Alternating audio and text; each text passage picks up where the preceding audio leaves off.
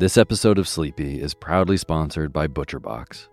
If you've listened to Sleepy for a while, you know that I love good food, eating well, and treating my body right so that I can take on my days. Well, ButcherBox helps you do exactly that. They deliver super high quality, 100% grass-fed beef, free-range organic chicken, crate-free pork, and wild-caught seafood right to your door. It's humanely raised, no antibiotics or added hormones. They have a huge variety to choose from. They are excellent deals. They've got recipes and guides and tips included, and there's free shipping, always. Eating well is a huge factor in getting a good night's sleep, as is sometimes saving the trip to the grocery store and taking some stress out of your daily schedule. I have been loving these deliveries for those reasons. Been cooking up their steak tips with eggs in the morning with butter and scallions and soy sauce, and I also made a delicious brine chicken roast with lemon parsley gravy. So good. The prices for this kind of quality and convenience is really impressive. ButcherBox has made me very happy. So sign up at butcherbox.com/sleepy and get our special deal. ButcherBox is offering our listeners a free for a year offer, plus an additional $20 off. Choose salmon, chicken breast, or steak tips free in every order for a year. Sign up today at butcherbox.com/sleepy and use code SLEEPY to choose your free for a year offer. Plus, get $20 off your first order. butcherbox.com/sleepy. Eat well, sleep well.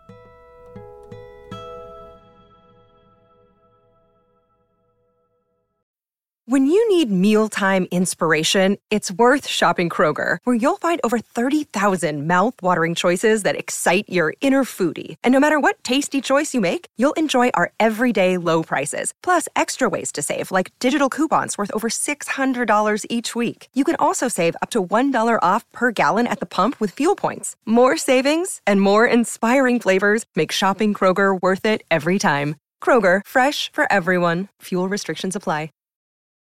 Imagine unlocking a version of yourself that's unstoppable, where mental barriers no longer hold you back. Listen to Mentally Stronger with me, Amy Morin, therapist and international best-selling author, here to guide you on a journey to reaching your greatest potential. Every Monday, I bring you into conversations with some of the most fascinating minds. Experts, authors, entrepreneurs, athletes, and musicians. They don't just share stories. They reveal the mental strategies that propelled them to the top. But here's the real magic. At the end of each episode, I break down their wisdom into practical therapist-approved advice. In my solo episodes, I dive deep into the techniques that build mental strength. It's like having your own personal therapy session as you discover how to turn these insights into steps you can take right now. This podcast isn't just for those facing mental health challenges. It's for anyone who wants to push their limits, achieve peak performance, and truly thrive. Are you ready to unlock your full potential? Then it's time to become mentally stronger. Subscribe to Mentally Stronger with therapist Amy Morin, available wherever you love to listen to podcasts. Hey, my name's Otis Gray, and you're listening to Sleepy. A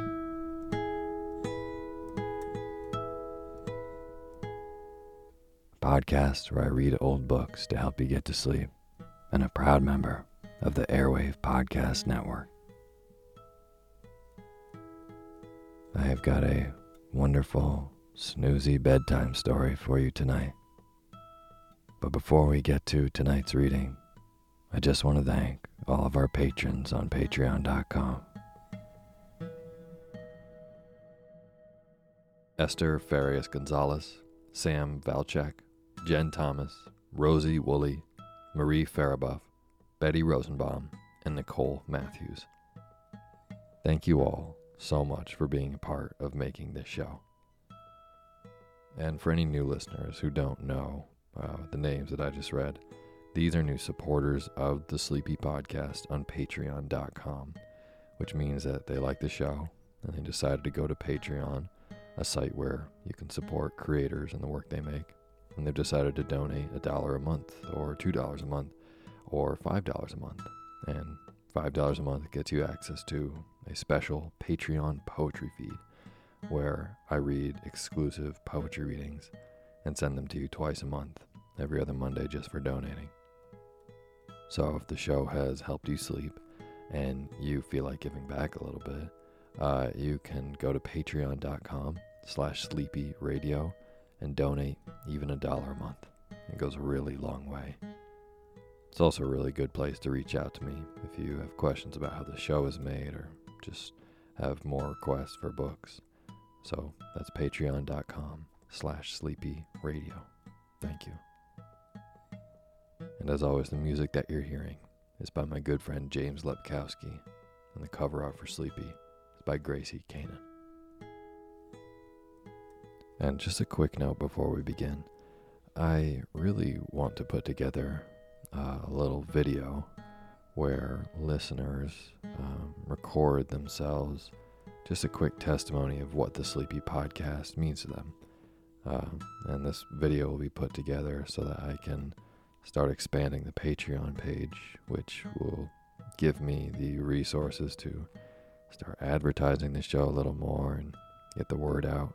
Because even though Sleepy's following is pretty large at the moment, it works for a lot of people and has kind of changed their daily habits, which is still mind-blowing to me.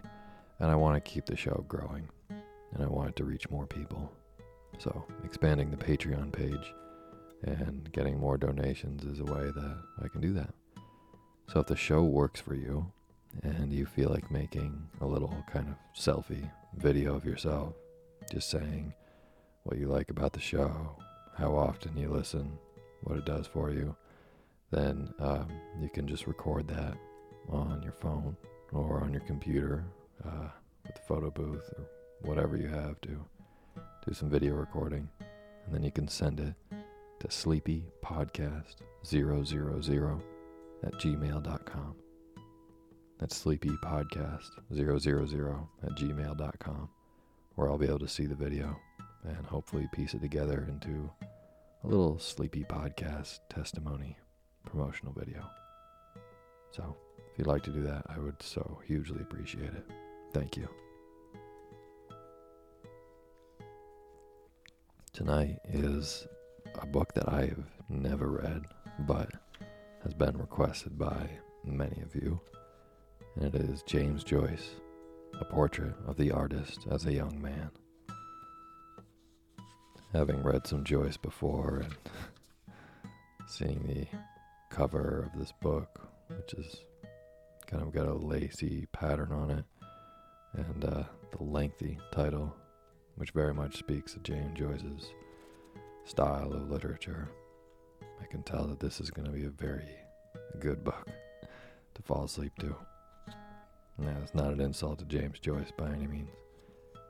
It just means that his style of writing and my perpetually boring voice is going to be enough to put you to sleep pretty quick, I'm hoping. So, I'm just going to get right to it and start reading A Portrait of the Artist as a Young Man from the Beginning by James Joyce. Now is the time for you to fluff up your pillow just how you like it. Feel yourself melt into your bed. Get real comfortable. Close your eyes and let me read to you.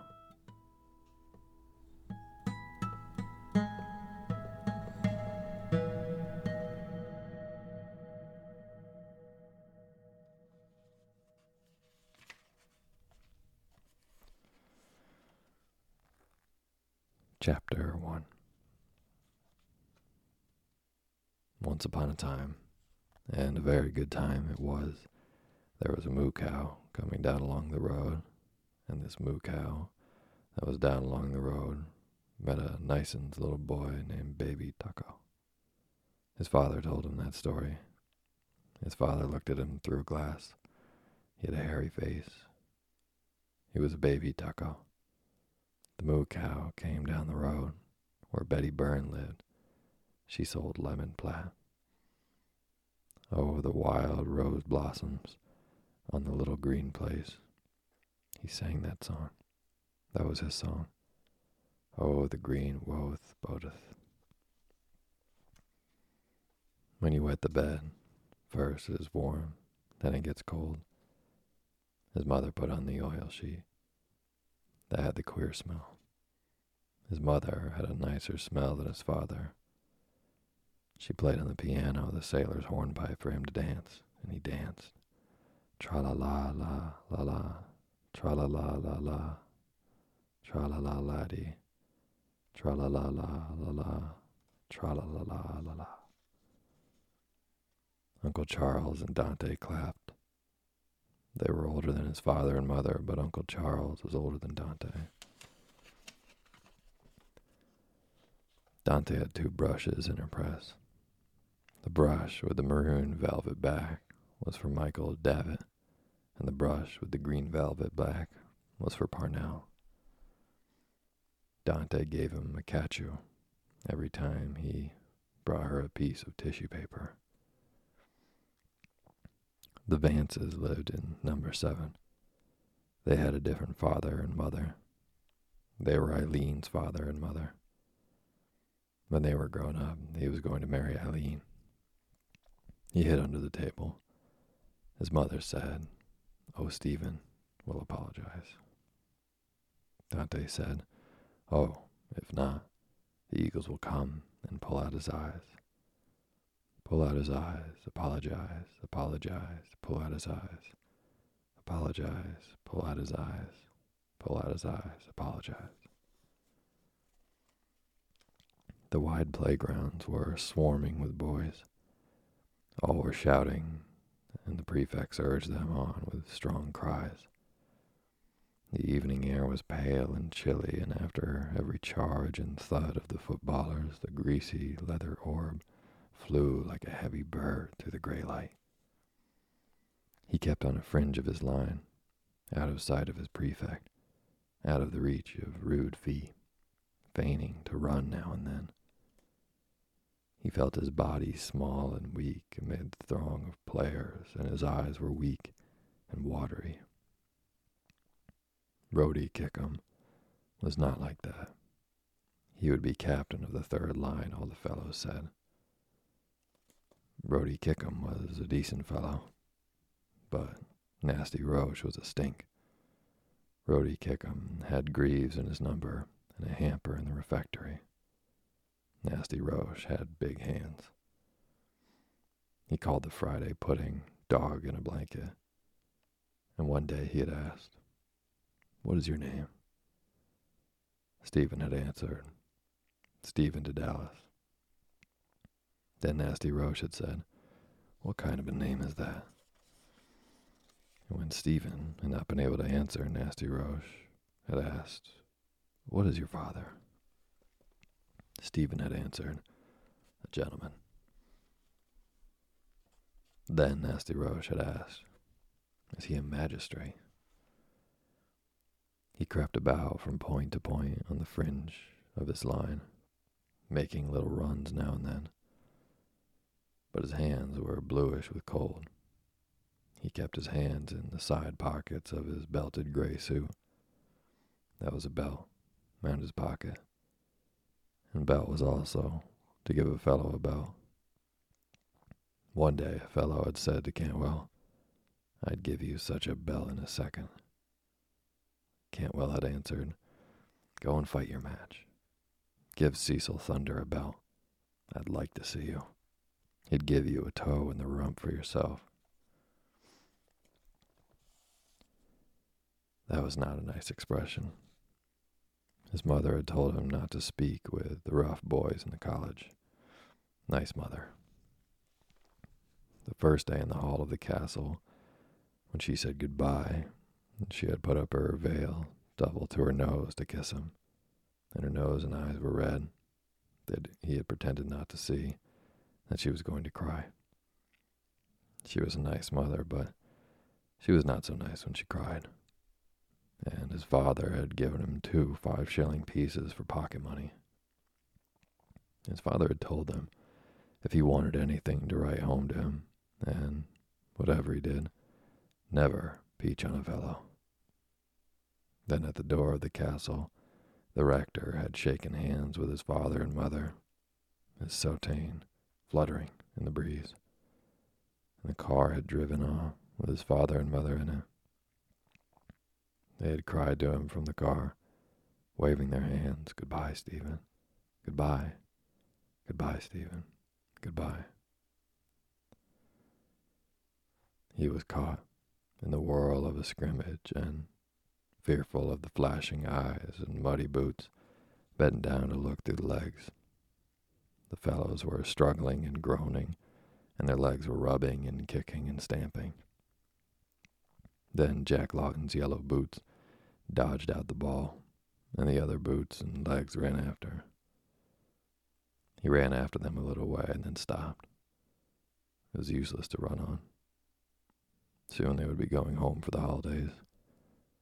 After supper in the study hall, he would change the number pasted up inside his desk from 77 to 76.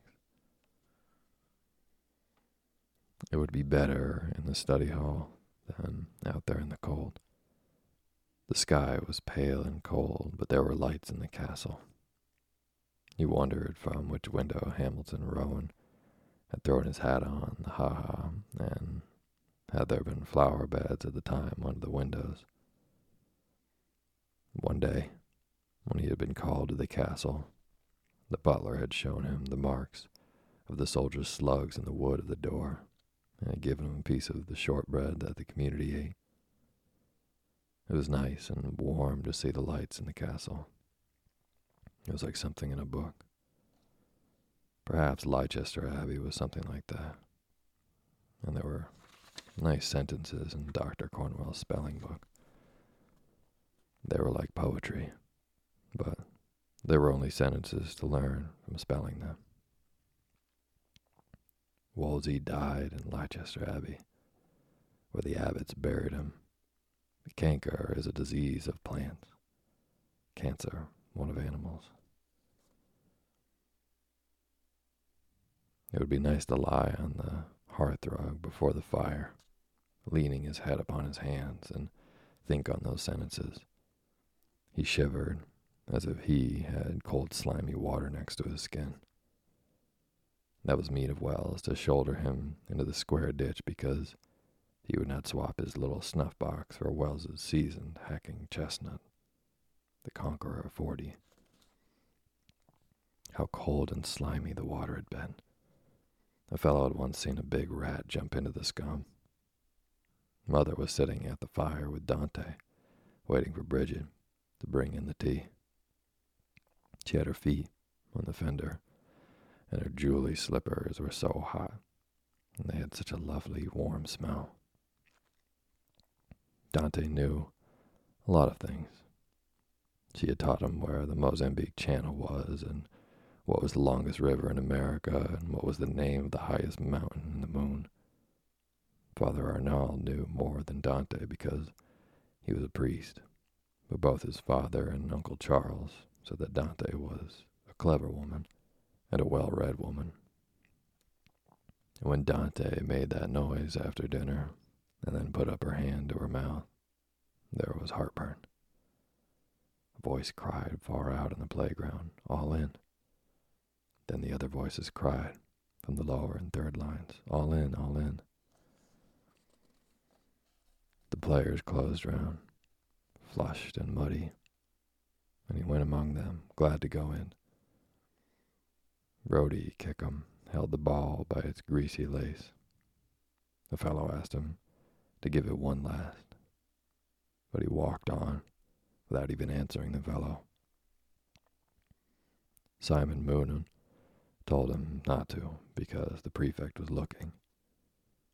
The fellow turned to Simon Moonan and said, "We all know why you speak.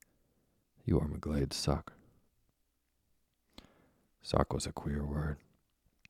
The fellow called Simon Moonan that name because Simon Moonan used to tie the prefect's false sleeves behind his back, and the prefect used to let on to be angry. But the sound was ugly. Once he had washed his hands in the lavatory of the Wicklow Hotel, and his father pulled the stopper up by the chain after the dirty water went down through the hole in the basin. And when it had all gone down slowly The hole in the basin had made a sound like that. Suck, only louder. To remember that, and the white look of the lavatory made him feel cold and hot. There were 2 cocks that he turned and water came out, cold and hot. He felt cold and then a little hot, and he could see the names printed on the cocks. That was a very queer thing. And the air in the corridor chilled him too. It was queer and wettish. But soon the gas would be lit, and in burning, it made a light noise like a little song, always the same. And when the fellows stopped talking in the playroom, you could hear it. It was the hour for sums. Father Arnall wrote a hard sum on the board and then said, "Now then, who will win? Go ahead, York. Go ahead, Lancaster." Stephen tried his best, but the sum was too hard, and he felt confused. The little silk badge with the white rose on it that was pinned on the breast of his jacket began to flutter. He was no good at sums, but he tried his best so that York might not lose. Father Arnall's face looked very black, but he was not in wax. He was laughing. Then Jack Lawton cracked his fingers, and Father Arnall looked at his copybook and said, "Right. Bravo, Lancaster. The red rose wins. Come on now, York. Forge ahead."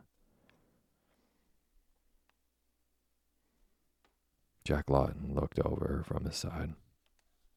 The little silk badge with the red rose on it looked very rich because he had a blue sailor top on. Stephen felt his own face red too, thinking of all the bets about who would get first place in elements, Jack Lawton or he. Some weeks Jack Lawton got the card for the first, and some weeks he got the card for first.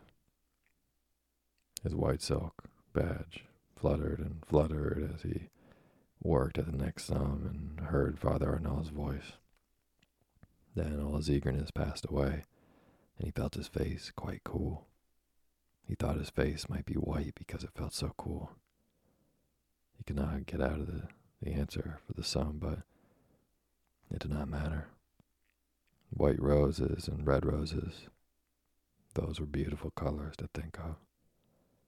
And the cards for first place and third place were beautiful colors too. Pink and cream and lavender. Lavender and cream and pink roses were beautiful to think of. Perhaps a wild rose might be like those colors, and he remembered the song about the wild rose blossoms on the little green place. But you could not have seen a green rose. Perhaps somewhere in the world he could. The bell rang, and then the classes began to file out of the rooms and along the corridors towards the refectory. He sat looking at the 2 big prints of butter on his plate, but could not eat the damp bread. The tablecloth was damp and limp, but he drank off the hot, weak tea, which the clumsy scullion, girt with a white apron, poured into his cup. He wondered whether the scullion's apron was damp too, or whether all white things were cold and damp. Nasty Roche and Sarin drank cocoa that their people sent them in tins. They said they could not drink the tea, that it was hogwash. Their fathers were magistrates, the fellows said. All the boys seemed, to him, very strange. They all had fathers and mothers and different clothes and voices. He longed to be at home and lay his head on his mother's lap, but he could not. And so he longed for the play and study and prayers to be over and to be in bed. He drank another cup of hot tea, and Fleming said, "What's up? Have you a pain, or what's up with you?" "I don't know," Stephen said. "Sick in your breadbasket," Fleming said, "because your face looks white." It will go away. Oh, yes, Stephen said. But he was not sick there. He thought that he was sick in his heart, if you could be sick in that place. Fleming was very decent to ask him. He wanted to cry. He leaned his elbows on the table and shut and opened the flaps of his ears. Then he heard the noise of the refectory every time he opened the flaps of his ears. It made a roar like a train at night, and when he closed the flaps, the roar was shut off like a train going into a tunnel. That night, at Dalkey, the train had roared like that, and then, when it went into the tunnel, the roar stopped. He closed his eyes and the train went on, roaring and then stopping, roaring again, stopping. It was nice to hear it roar and stop, and then roar out of the tunnel again, and then stop. Then the higher line fellows began to come down along the matting in the middle of the refectory. Paddy Rath and Jimmy McGee and the Spaniard who was allowed to smoke cigars and the little Portuguese who wore the woolly cap. And then the lower line tables and the tables of the third line. And every single fellow had a different way of walking. He sat in a corner of the playroom, pretending to watch a game of dominoes, and once or twice he was able to hear, for an instant, the little song of the gas. The prefect was at the door with some boys, and Simon Moonan was nodding his false sleeves. He was telling them something about Tullabeg. Then he went away from the door, and Wells came over to Stephen and said, "Tell us, Dallas, do you kiss your mother before you go to bed?" Stephen answered, "I do." Wells turned to the other fellows and said, "Oh, I say, here's a fellow says he kisses his mother every night before he goes to bed." The other fellows stopped their game and turned around laughing. Stephen blushed under their eyes and said, "I do not." Wells said, "Oh, I say, here's a fellow says he doesn't kiss his mother before he goes to bed." They all laughed again. Stephen tried to laugh with them. He felt his whole body hot and confused in a moment. What was the right answer to the question? He had given two, and still Wells laughed. But Wells must know the right answer, for he was in third of grammar. He tried to think of Wells's mother, but he did not dare raise his eyes to Wells's face. He did not like Wells's face. It was Wells who had shouldered him into the square ditch that day before, because he would not swap his little snuff box for Wells's seasoned hacking chestnut, the conqueror of 40. It was a mean thing to do. All the fellows said it was, and how cold and slimy the water had been. And a fellow had once seen a big rat jump plop into the scum. The cold slime of the ditch covered his whole body, and when the bell rang for study and the lions filed out of the playrooms, he felt the cold air of the corridor and staircase inside his clothes. He still tried to think, what was the right answer? Was it right to kiss his mother, or wrong to kiss his mother? What did that mean, to kiss? You put your face up like that to say goodnight, and then his mother put her face down. That was the kiss. His mother put her lips on his cheek. Her lips were soft, and they wetted his cheek, and they made a tiny little noise. Kiss. Why did people do that with their faces? Sitting in the study hall, he opened the lid of his desk and changed the number pasted up inside from 77 to 76. But the Christmas vacation was very far away. But one time, it would come because the earth moved round always. There was a picture of the earth on the first page of his geography, a big ball in the middle of clouds. Fleming had a box of crayons, and one night during study, he had colored the earth green and the clouds maroon. That was like the two brushes in Dante's press. The brush with the green velvet back for Parnell, and the brush with the maroon velvet back for Michael Davitt. But he had not told Fleming to color them those colors. Fleming had done it himself. He opened the geography to study the lesson, but he could not learn the names of places in America. Still, they were all different places that had different names. They were all in different countries, and the countries were in continents, and the continents were in the world, and the world was in the universe. He turned to the flyleaf of the geography and read what he had written there, himself, his name, and where he was. Stephen Dedalus, class of elements,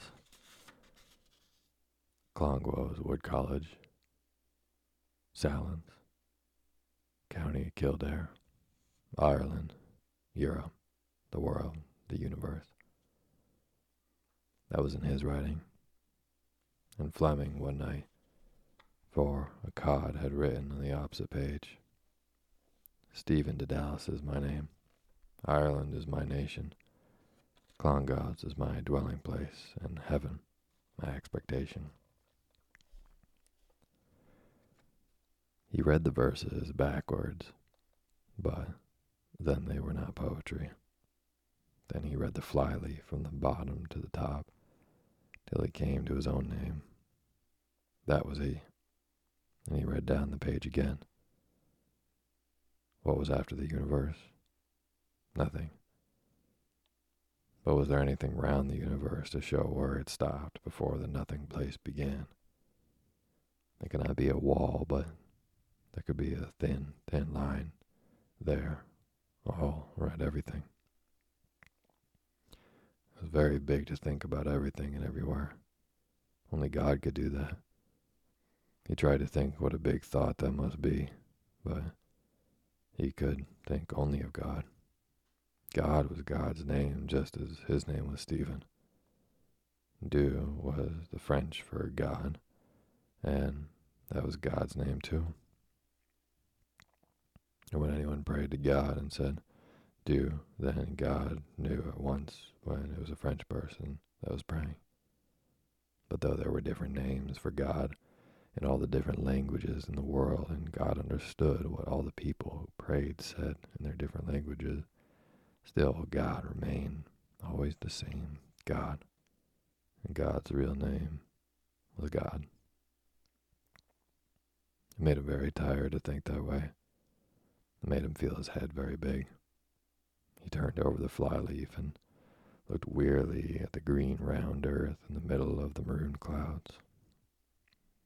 He wondered which was right, to be for the green or for the maroon, because Dante had ripped the green velvet back off the brush that was for Parnell one day with her scissors, and had told him that Parnell was a bad man. He wondered if they were arguing at home about that. That was called politics. There were two sides in it. Dante was on one side, and his father and Mr. Casey were on the other side, but his mother and Uncle Charles were on no side. Every day there was something in the paper about it. It pained him that he did not know well what politics meant, and that he did not know where the universe ended. He felt small and weak. When would he be like the fellows in poetry and rhetoric? They had big voices and big boots, and they studied trigonometry. That was very far away. First came the vacation, and then the next term, and then vacation again, and then again another term, and then again the vacation. It was like a train going in and out of tunnels. That was like the noise of the boys eating in the refectory when you opened and closed the flaps of the ears. Term, vacation, tunnel, out, noise, stop. how far away it was. It was better to go to bed, to sleep. Only prayers in the chapel and then bed. He shivered and yawned. It would be lovely in bed after the sheets got a bit hot. First they were so cold to get into. He shivered to think how cold they were first. But then they got hot, and then he could sleep. It was lovely to be tired. He yawned again. Night prayers and then bed. He shivered and wanted to yawn. It would be lovely in a few minutes. He felt a warm glow creeping up from the cold, shivering sheets, warmer and warmer until he felt warm all over, ever so warm, and yet he shivered a little and still wanted to yawn. The bell rang for night prayers, and he filed out of the study hall after the others and down the staircase and along the corridors to the chapel. The corridors were darkly lit, and the chapel was darkly lit. Soon, all would be dark and sleeping. There was a cold night air in the chapel, and the marbles were the color of the sea at night. The sea was cold day and night, but it was colder at night. It was cold and dark under the sea wall beside his father's house. The kettle would be on the hob to make punch. The prefect of the chapel prayed above his head, and his memory knew the responses. O Lord, open our lips, and our mouths shall announce thy praise. Incline unto our aid, O God. O Lord, make haste to help us. There was a cold night smell in the chapel, but it was a holy smell. It was not like the smell of the old peasants who knelt at the back of the chapel at Sunday Mass. That was a smell of air and rain and turf and corduroy. But they were very holy peasants. They breathed behind him, on his neck, and sighed as they prayed. They lived in Clane, a fellow said. There were little cottages there, and he had seen a woman standing at the half door of a cottage with a child in her arms, as cars had come past from Salins.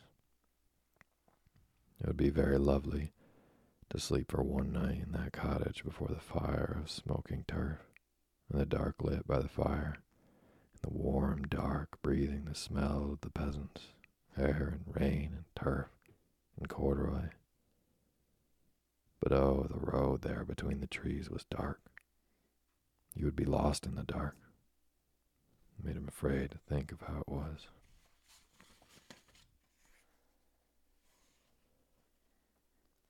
He heard the voice of the prefect of the chapel saying the last prayer. He prayed it too, against the dark, outside under the trees. Visit, we beseech thee, O Lord, this habitation, and drive away from it all the snares of the enemy. May thy holy angels dwell herein to preserve us in peace, and may thy blessing be always upon us, through Christ our Lord. Amen.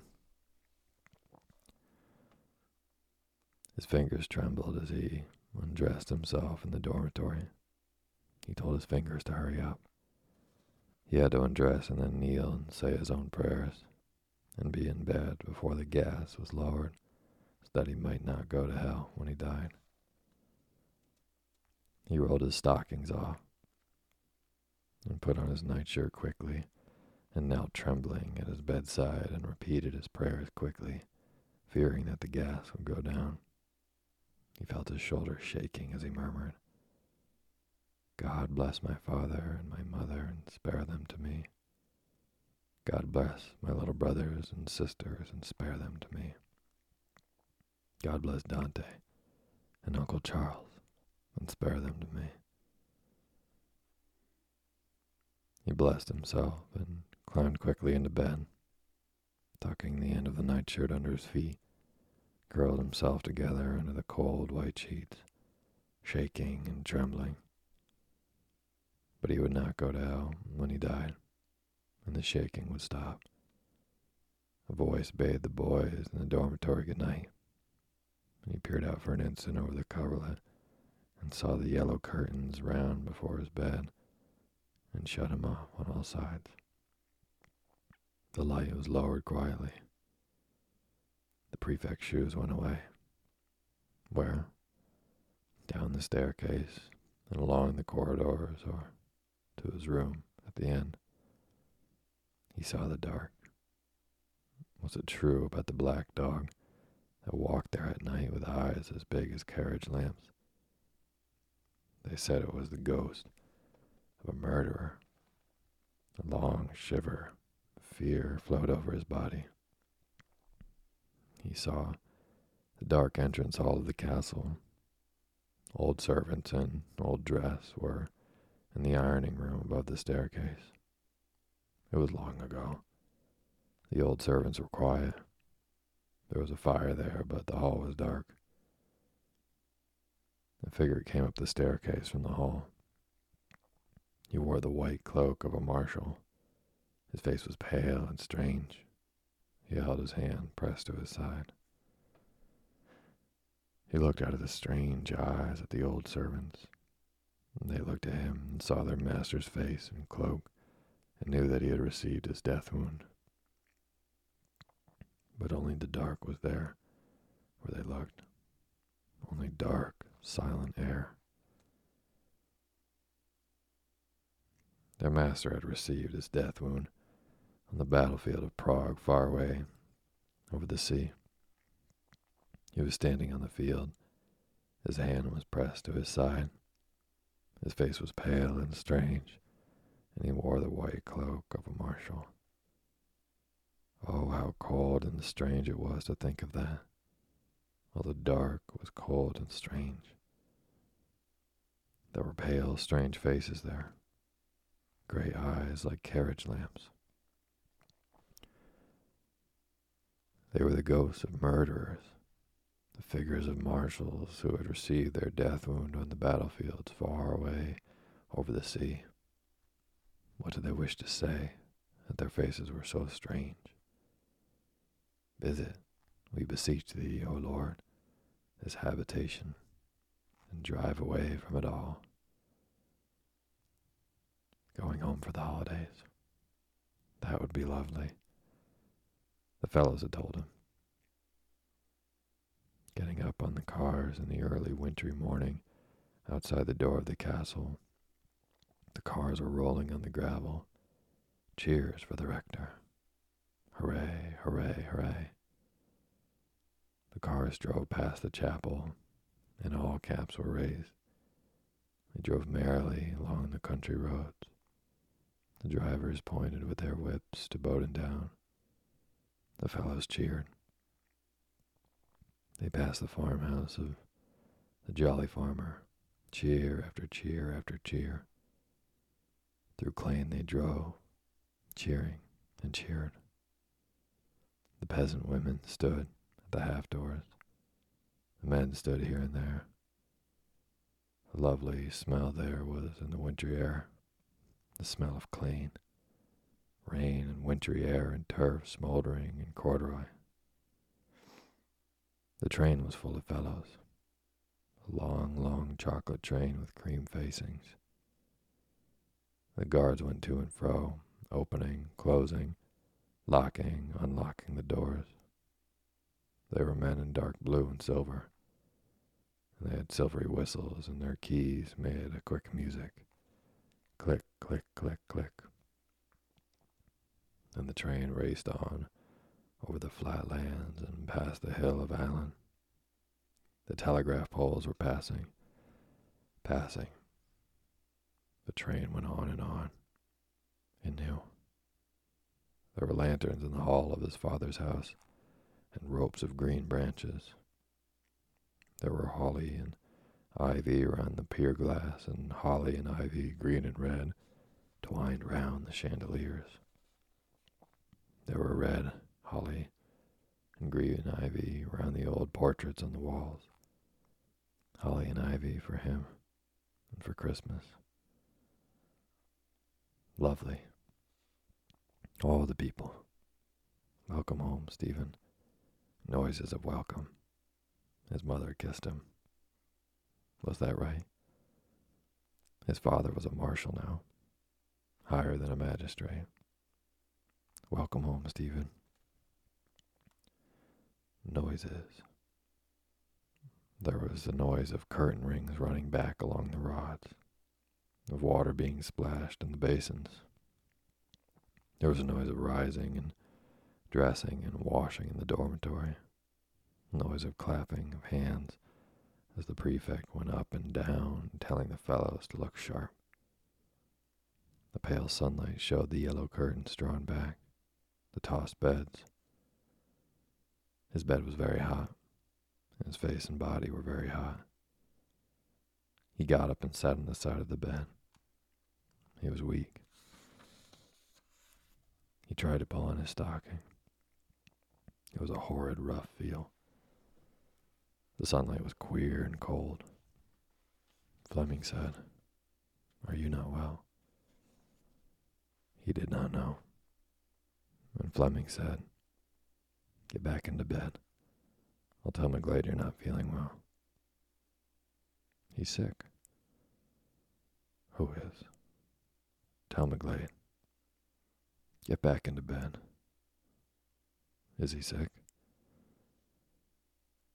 A fellow held his arms while he loosened the stocking clinging to his foot and climbed back into the hot bed.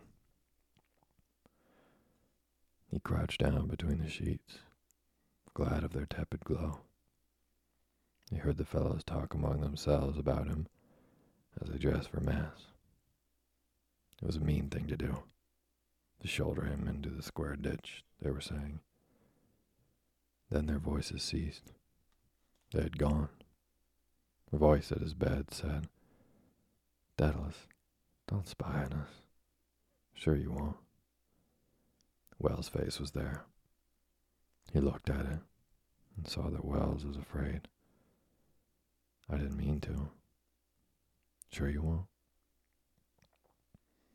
His father had told him, whatever he did, never to peach on a fellow. He shook his head and answered no, and felt glad.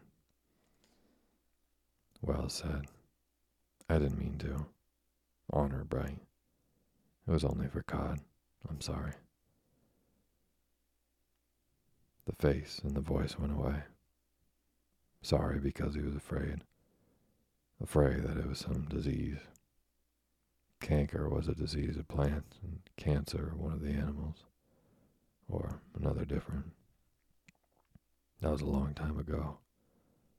Then out in the playgrounds in the evening light, creeping from point to point on the fringe of his line, a heavy bird flying low through the gray light.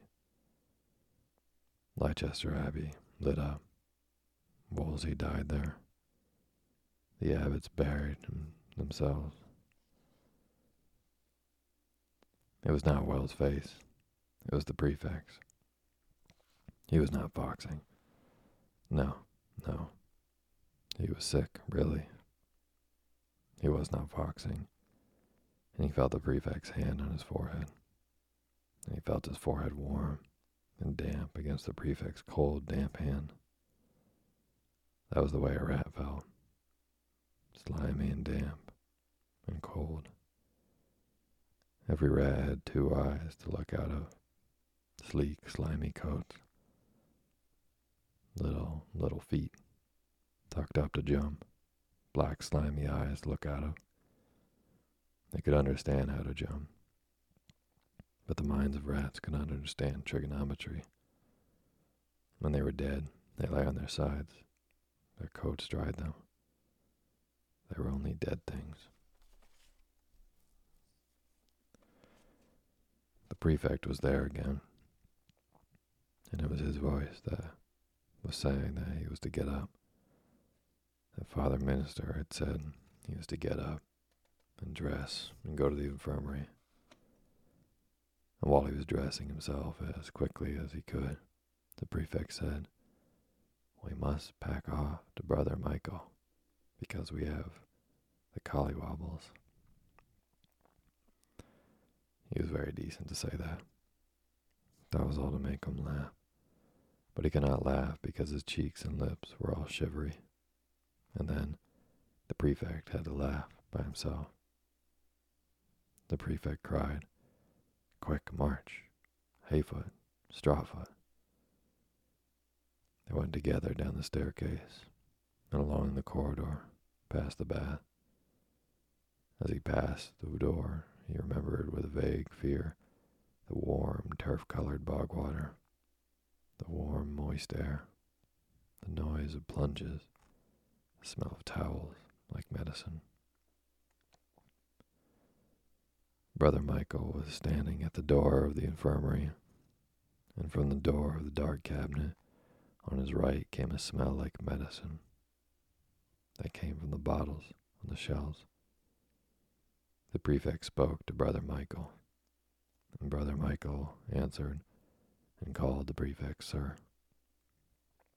He had reddish hair mixed with gray and a queer look. It was queer that he would always be a brother.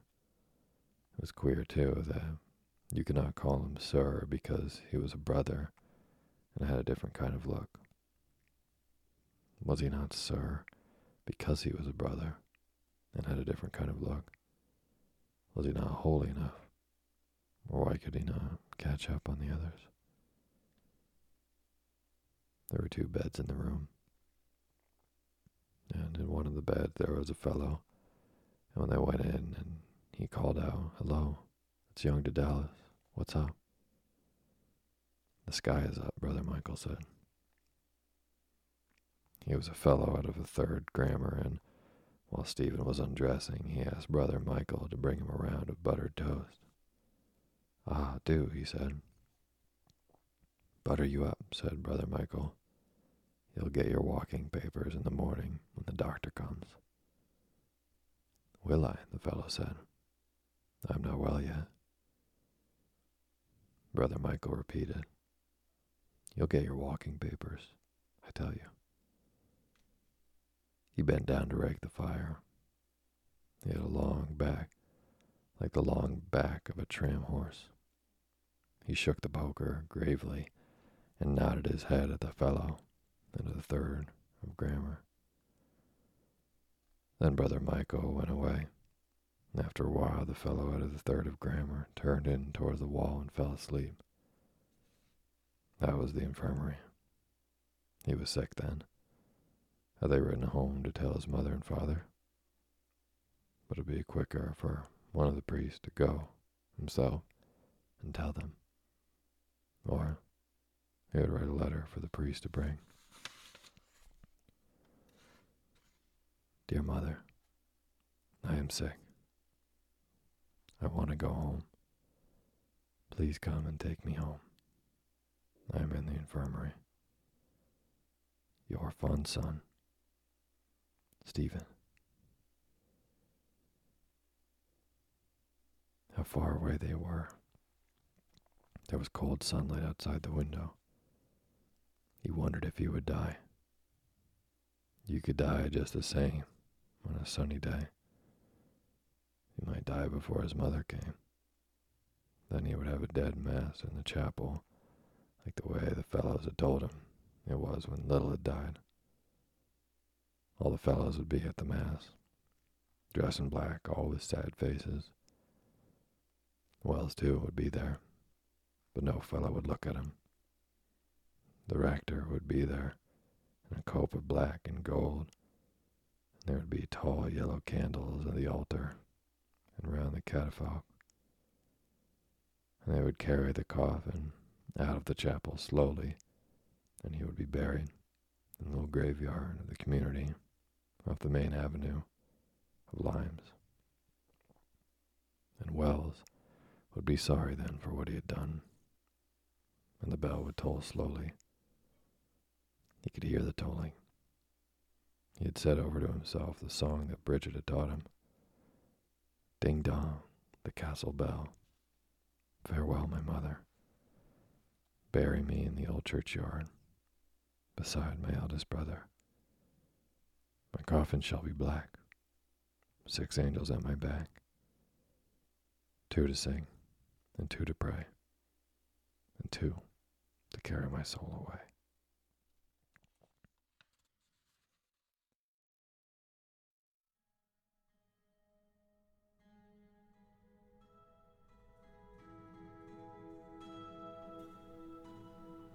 Thank you for listening to Sleepy. Good night.